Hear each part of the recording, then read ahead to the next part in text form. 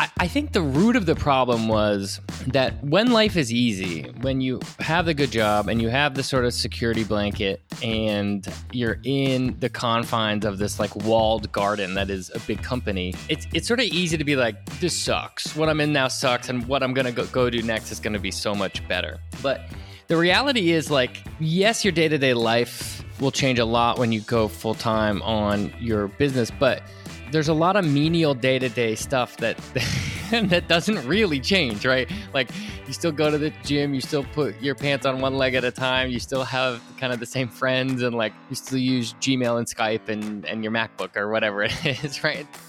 Most ads that grace your Facebook or Instagram feed are selling every business owner's fantasy. More money with a heck of a lot less work. Get paid to be you. Use this 3-step formula to finally find true freedom.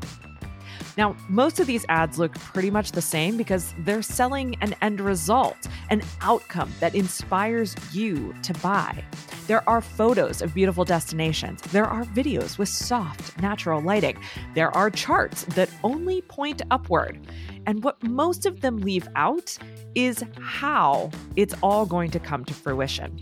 Sure, there are blog posts, email courses, and webinars that will tell you more about what happens in between now and full fantasy realization. But the details are in the product they're selling or the service they're offering. And rightfully so. If you have a product that has the potential to create the ultimate fantasy for your customer, you should absolutely get paid for that. Now, of course, what happens between the now and full fantasy realization, that's where our brains start to play tricks on us.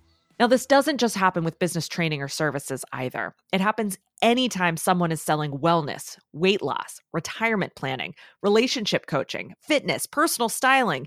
In fact, most consumer industries are all about fantasy fulfillment. We know that it will take time and work to create our dream outcome. We know there will be detours to follow and mistakes made. We know it's never quite as easy and straightforward as it seems. And yet, we forget. We fixate on the fantasy and forget reality. You're listening to What Works, the show that transcends the hype to bring you candid conversations about what's really working to run and grow a small business today. I'm your host, Tara McMullen.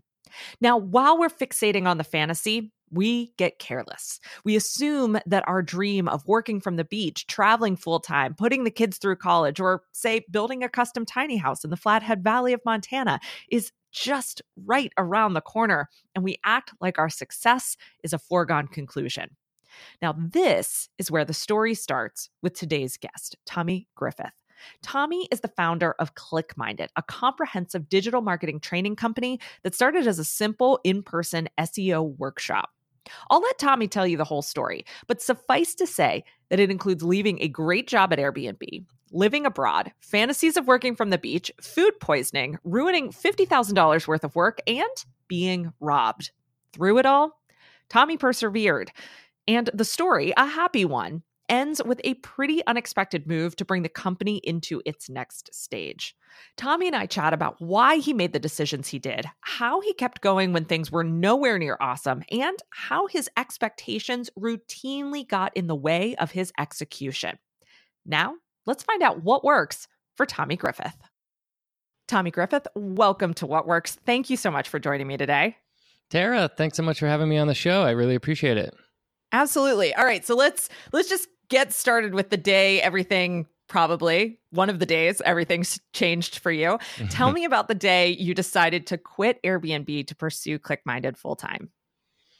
Oh man. I actually have a photo of that day. I was walking out of the office and I took a I took a really dorky photo. It was like raining and it was really dark, and I tried to make it this like really dramatic moment. And I sent that photo. I sent that photo to my family and some of my friends, and they were all like, "Dude, shut up! It's Tuesday." like you're being overly dramatic about it, but it was a big deal for me, right? So, yeah, I had been working on a side project for a really long time. I was at a really good job. And I eventually got to the point where I was ready to go full time on it. I'd been living in San Francisco for 6 years. And at that point decided to take the plunge and go full time. I left the country, went all in on the whole business, left the country, went traveling around and working on the business. And a number of things happened from that moment on. But it really did kind of feel like, what's that dorky cliche? Today's the first day of the rest of your life. It really, it really did kind of feel like that, you know? Yeah. All right. So we're going to get into that whole story and kind of how you kept going through that story, because you certainly had some ups and downs. But I want to know how you actually made the decision that it was time to turn the side gig into the full-time gig. Like you said, you had a great job. You were doing really well. In many ways, you know, the position that you had and I'm sure the lifestyle that you had was very enviable. How did you know you were ready to make the leap to working for yourself? Yeah, it's a really good question. So I think backing up a little bit, my story kind of started by having an absolutely devastating failure early on. So so I graduated university. I studied finance, and I graduated right at the height of the recession in 2008, and couldn't find a job. Didn't even think I really wanted a job, like, you know, in banking or anything like that. And then my sort of push towards internet marketing was this book, The 4-Hour Workweek. Did you ever read this by Tim Ferriss? You familiar with it? I'm very familiar with it, but I've never read it. Yeah. So, a lot of people, for the uninitiated, it's pretty standard stuff now, but it was basically one of the first books to kind of give everyone permission to create remote businesses. This book was kind of the catalyst for like people creating remote teams and remote companies and things like that. It's pretty out of date now, but it motivated a lot of people, and it certainly motivated me.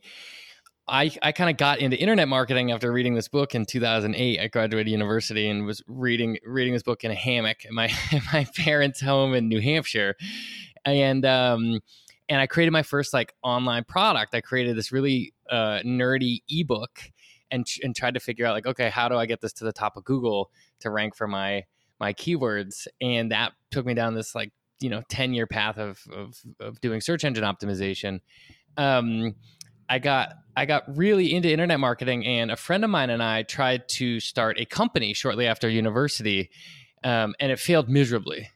I was one of these guys who was very blessed. I graduated school with no debt, and I ended up putting myself into debt trying to start this business with a friend of mine. It was an absolutely absurd business idea. We started a medical tourism facilitation company in Taiwan.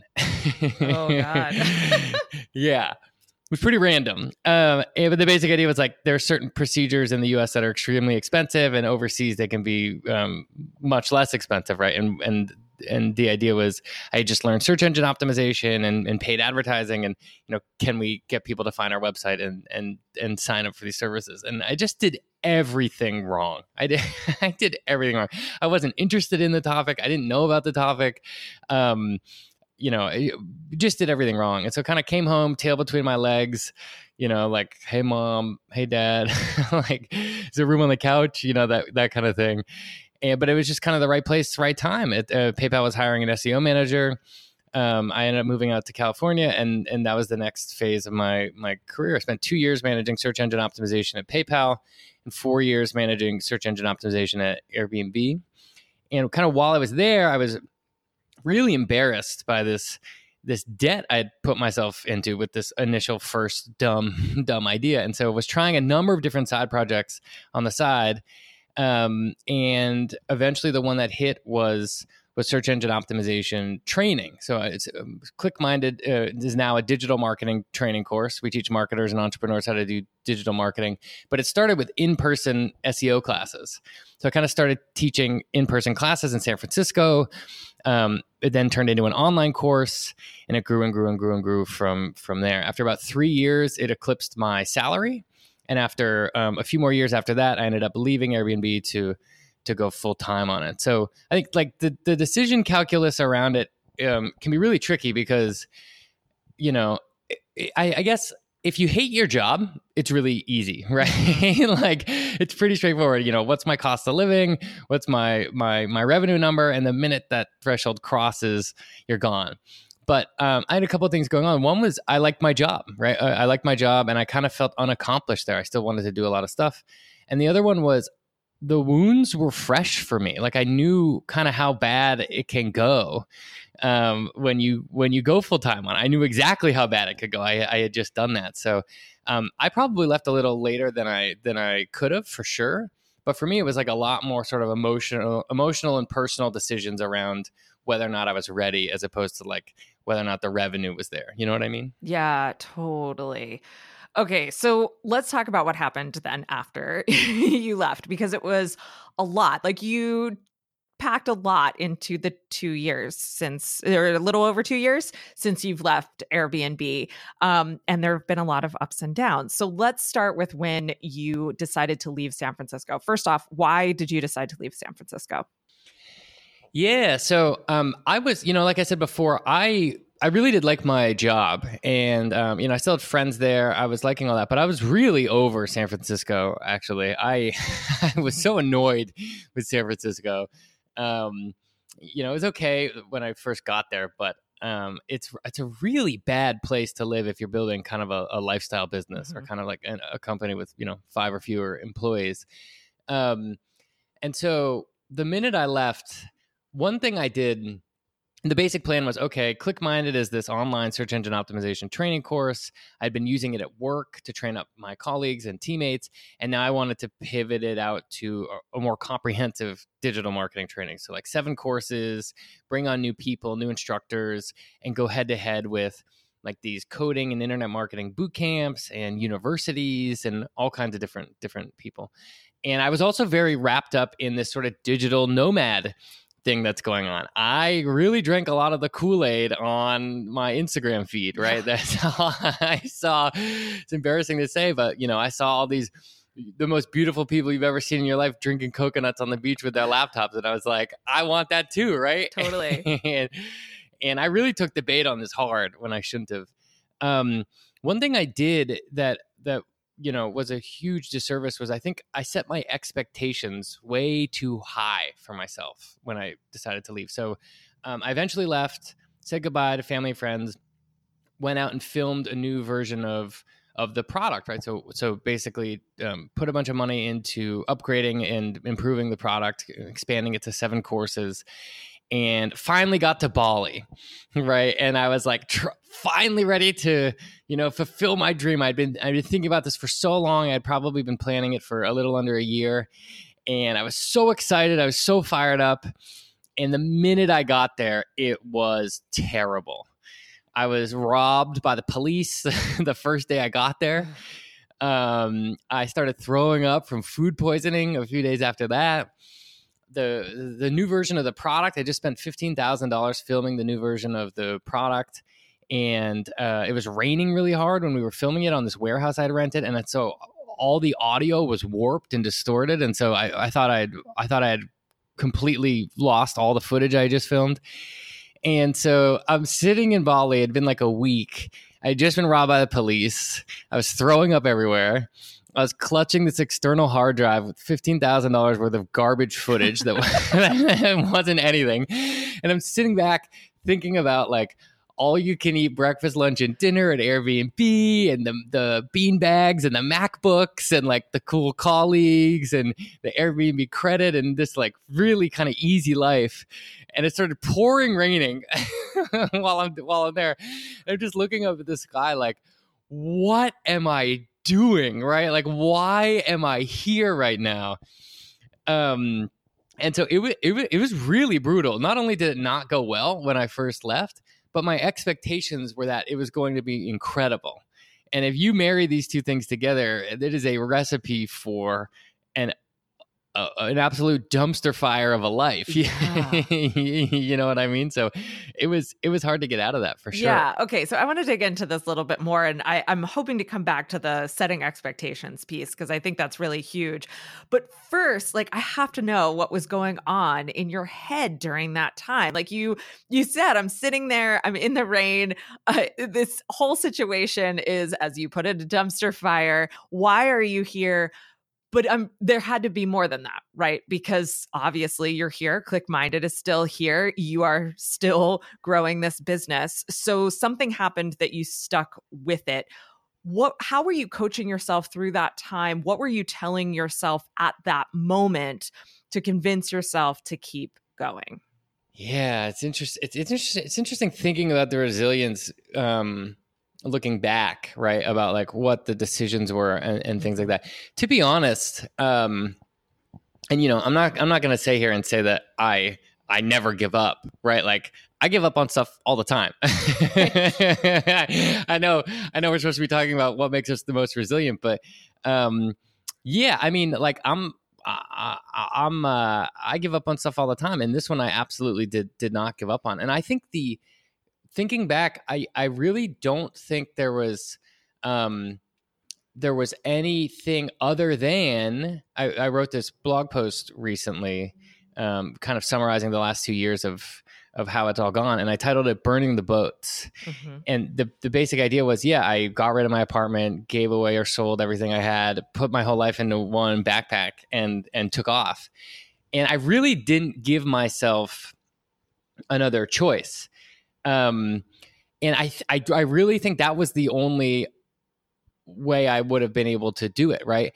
I have a lot of friends and family members and things like that are at companies now, and they're toying with this idea a lot of like, okay, they have a side project, or they're thinking about starting a side project, and they don't know how to take the next step, or they don't know when to make the leap.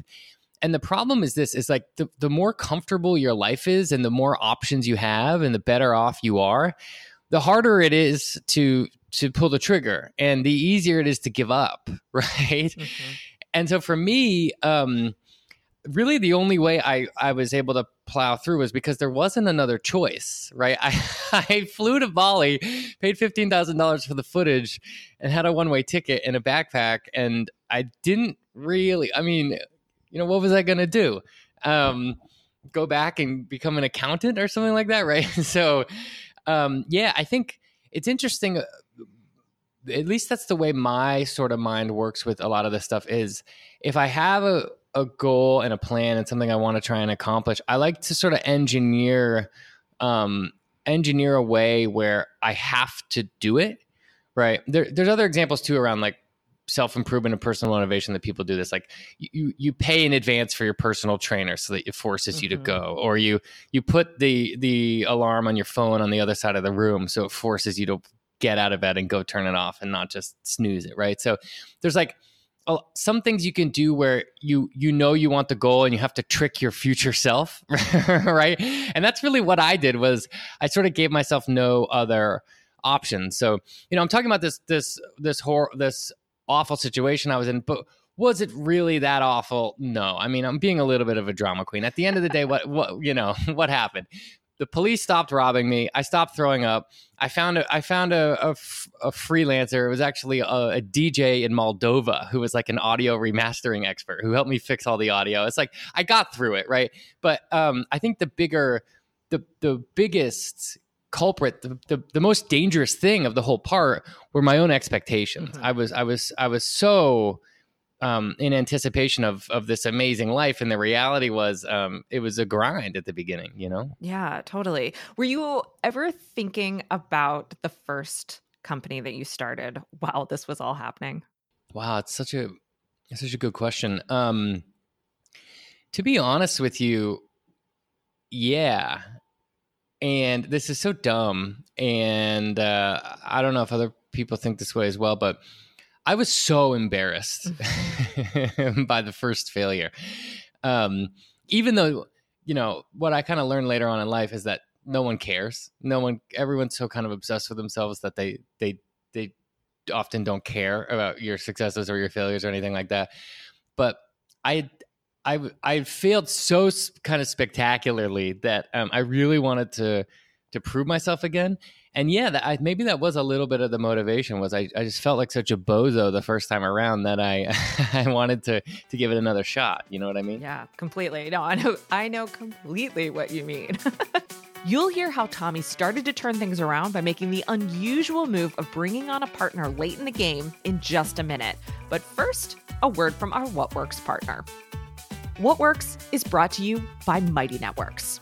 Look, both content marketing and social media marketing, they're changing. People are becoming more and more careful with the way they spend their time online. They're craving more genuine connection with the right people, more than they're looking to connect with the whole wide world. They're also becoming a lot more careful with the information they're consuming online. They're slower to give out their email addresses, and they're wary of your sales funnels. But changing trends in online behavior, well, they don't have to spell disaster for your online business, nor does it mean it's impossible to get a new business off the ground today. Today, more than ever, people are searching out trusted sources for connection, information, inspiration, and ideas.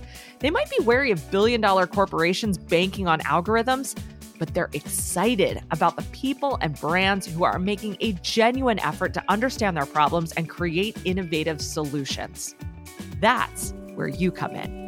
And it's also where Mighty Networks comes in. Mighty Networks helps you connect with your audience like you've never been able to before. Start conversations, answer questions, share articles, build online courses, create private or premium groups. Mighty Networks puts you in control of creating the ultimate social, educational, or support network for your right people.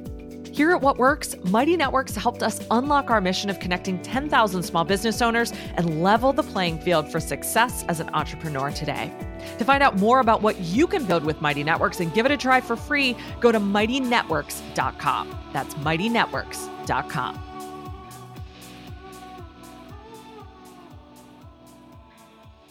Okay, so you did start to you kept going. You started to turn things around, and at some point, you reached out to an old friend or a colleague of yours named Eduardo. How did Eduardo come into the picture? Yeah, so like I said before, ClickMind had started as an offline, in-person SEO course, physically teaching classes on Saturday mornings in San Francisco at co-working spaces. That eventually became kind of the right place, right time to turn it into an online course. This would have been around 2012. Mm-hmm. And it was just sort of the middle of this online course renaissance that we're in. Yep. I took this offline course, put it online, and it really started to blow up from there. I was a teacher at a university in San Francisco as well. And every summer I taught a course, and I usually took on one apprentice. To help out with stuff, or someone that wanted to learn a lot. And the last apprentice I had was just incredible. Eduardo, he was at the university I was a teacher at. And I got to this point in the business where things started to turn around. I started to sort of fix things. I wasn't throwing up and getting robbed, but so that was an improvement. But I still didn't really know where to take the business. And I basically sent a Hail Mary email to Eduardo, who I had worked with before and who I really trusted. And we talked a little bit about it. And I did the very controversial move of bringing on a co-founder in probably year 5 of the business. After what some people, I've gotten mixed feedback on this. Some people would argue all the hard work is done at that point. Why in God's name would you bring someone on that late? Other people have said that it's actually a brilliant move because you know exactly the type of partner you need, you know kind of how to split things up and that kind of stuff. So, but yeah, it came to the point where I realized I wasn't good enough for the next stage. I love starting things. I love sort of getting people initially excited about things. I'm sort of the guy who I was able to grow the business from 0 to the first $150,000 and the first 30,000 email addresses, things like that. But I really wasn't capable for the next level. I think I was going to plateau. And Eduardo is one of these guys who he's not as interested in starting stuff, but he's a really incredible sort of operations and process and like optimizer, right? And so it just was this really nice combination where I sort of said, hey, here's all the users, here's all the revenue, here's what I want to do next. What do you think? And he was just like, hold my beer, get out of the way. Yeah, that's so awesome. And I totally know what you mean about like the idea of not being good enough for the next stage, and also like being really good at starting, being really good at that initial like excitement phase, and then really good at needing to hand it off. I'm curious though, what made you decide that it needed to go to the next stage? Like, why pursue the next level instead of being happy with where it was? And maybe that plateau was still like a healthy revenue and healthy profit for you. Oh man, this is really your question is like, what is the meaning of life at this point, right? I mean, so like, I'm personally, and we are personally motivated by the space we're in. Digital marketing training right now is garbage. Most people are self-taught. There's free blog posts and YouTube videos, but there's also universities that offer master's degrees in digital marketing that are complete scams. I mean, they're completely garbage. They cost $40,000 to $100,000 a year. They're absolutely pointless. No one in Silicon Valley or any serious companies would ever look at these degrees. And so it's just, there's significantly more people are going to need this over the next 10 to 20 years, and it's incredibly inadequate now. So we have plans to, I kind of just didn't want it to be just Tommy's little SEO course. I wanted to go bigger with it and to help more people and to grow the business more and that kind of stuff. So that's exciting to me. I think I would have been bored if I kept it at the last level. But I was also very cognizant of the fact that I wasn't good enough to get it to the next level as well. You know what I mean? Totally.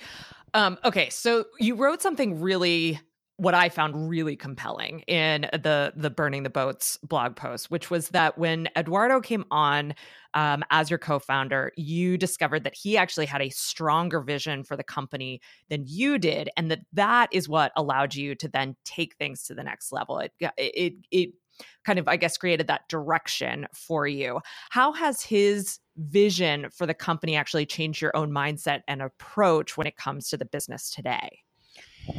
It's so cool that you noticed that. And most people who've read that, they're like, "Oh, that post was cool. Cool gifs, right?" Or like, like funny one-liners. But yeah, I'm so glad you noticed that, because that was everything. That was the crux. That's what changed everything. Yeah, if you close your eyes and you think about all of the stereotypes around starting a small business or starting a startup or a side project or anything like that, the way it's always supposed to go is, you're the founder and you have the vision and you're going to inspire people to join your team and inspire your customers and all this kind of stuff. And the reality was, after realizing what this could be and then speaking with Eduardo, my now co-founder, he was a much more solid customer avatar for who we should be targeting. And his vision for what this could be was a lot stronger than mine. And that's not how it's supposed to go, right? You're supposed to be the one leading the charge on this. And I thought I had a good idea of where I wanted to take it. I was pretty happy with it. It was kind of what I just described around like, expanding to a digital marketing training boot camp and that kind of stuff. But Eduardo was genuinely angry with the industry. So right now, like there's a digital marketing media. There's digital marketing, and there's tools and people who work in it and that kind of stuff, and agencies and consultants. But there's also digital marketing media, which is basically the blog posts and email lists and sites and sometimes even magazines that basically kind of update you on digital marketing. And we're very annoyed with them. They are really no different than the gossip magazines on the counter at the grocery store, right? They push out 10 blog posts a day on, the 17 ways to massively increase your Twitter followers in 2020 or whatever it is. And it's just very anxiety inducing, and it's all clickbait, and they're optimizing for page views. And Eduardo was like, we were having beers at a bar in Brooklyn talking about this, like talking about the next phase of this. And he was like pounding his fists on the table, angry about this, like much more passionate, to be frank, than me. And so when he kind of laid out his plan, it was like, let's go with your idea. And a lot of people aren't willing to do this. If you build your business, especially with me, I got into a few thousand paid users, 150,000 something in revenue, 5 years into the business. A lot of people don't want to give up control and they don't want to get out of the way. But for me, it was more like, I know what I'm good at and I know what I like to do. And I really agree with this guy's vision a lot more. I'm just going to sit in the passenger seat on this one. And that was the moment where everything changed. I also took that strategy to all of my team I've hired now, which is we have, a video kind of editor expert and like a Google Analytics and tracking expert and some content experts. And I've largely just found people that really, really, really love what they do. I've asked them what they want to work on, and then I get out of their way. And it wasn't because I'm this genius. At first, it was just because I'm dumb and I don't know what I'm doing, right? But it ended up being like the accidentally correct move.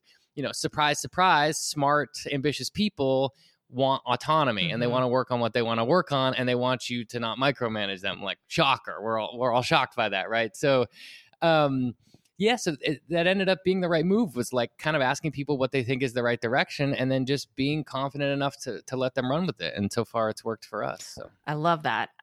So I want to come back to one of the themes that's cropped up a couple times, and I promised we'd come back to that, and that's expectations. You said that when you got to Bali, your expectations were just so high, there was no way that they could have been met. And I think, at different times throughout this process, probably your expectations were not the same as reality, and that created maybe some of the heartache or the frustration that you felt at different times. How is the way you set expectations for yourself, or maybe manage expectations for yourself today, different than it was before? Ooh, this is a great one. So, I think the reality, I think the root of the problem was that when life is easy, when you have the good job and you have the sort of security blanket and you're in the confines of this like walled garden that is a big company, it's sort of easy to be like, this sucks. What I'm in now sucks, and what I'm going to go do next is going to be so much better. But the reality is like, yes, your day-to-day life will change a lot when you go full-time on your business, but the reality is like there's a lot of menial day-to-day stuff that that doesn't really change, right? Like, you still go to the gym, you still put your pants on one leg at a time, you still have kind of the same friends, and like you still use Gmail and Skype and your MacBook or whatever it is, right? And for some reason, I thought that every single aspect of my life would be wildly different, and of course that wasn't true, right? Now it's interesting because my mindset has obviously changed a lot. Like, before I was showing up for a salary, and you're sort of like living to accomplish the goals that your manager sets for you and things like that. And now it's more like, okay, my inputs and outputs are directly related to whether or not I'm paying rent this month, right? That kind of thing. So, I'm much more, when you have skin in the game, you're much more focused on outcomes. And my expectations aren't really about like, oh, life is going to be so much better when. It's more about like, I have to do these things today in order to go where I want to go. You know what I mean? So it's kind of more like, I think when you're at a big company, you can be guilty of just planning and planning and planning and planning and planning and never pulling the trigger.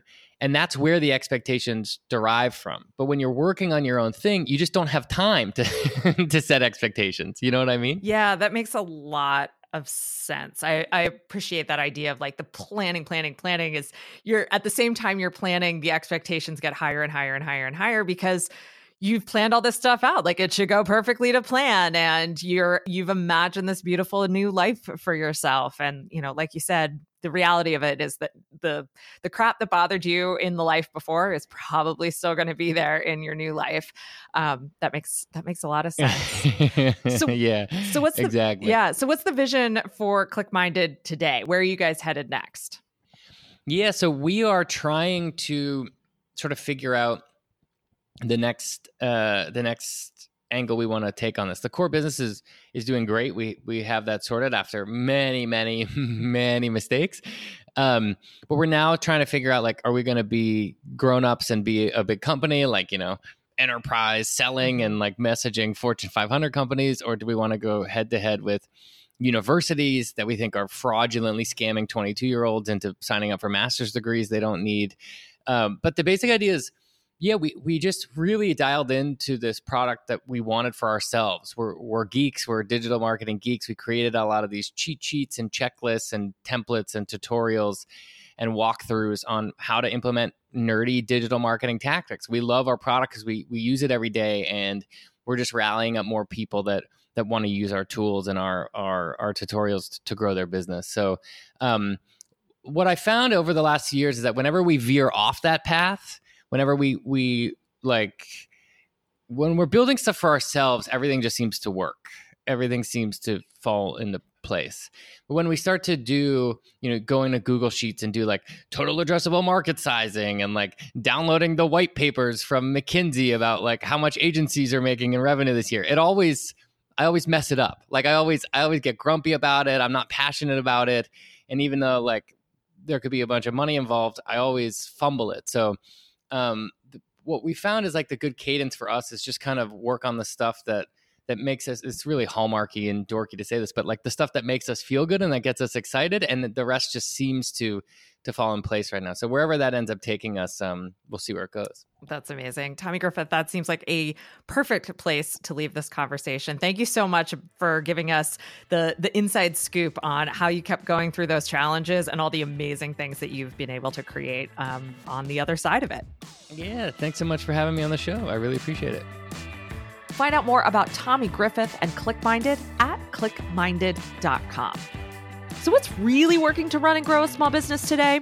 If you're like me, that's the question you ask yourself every single day.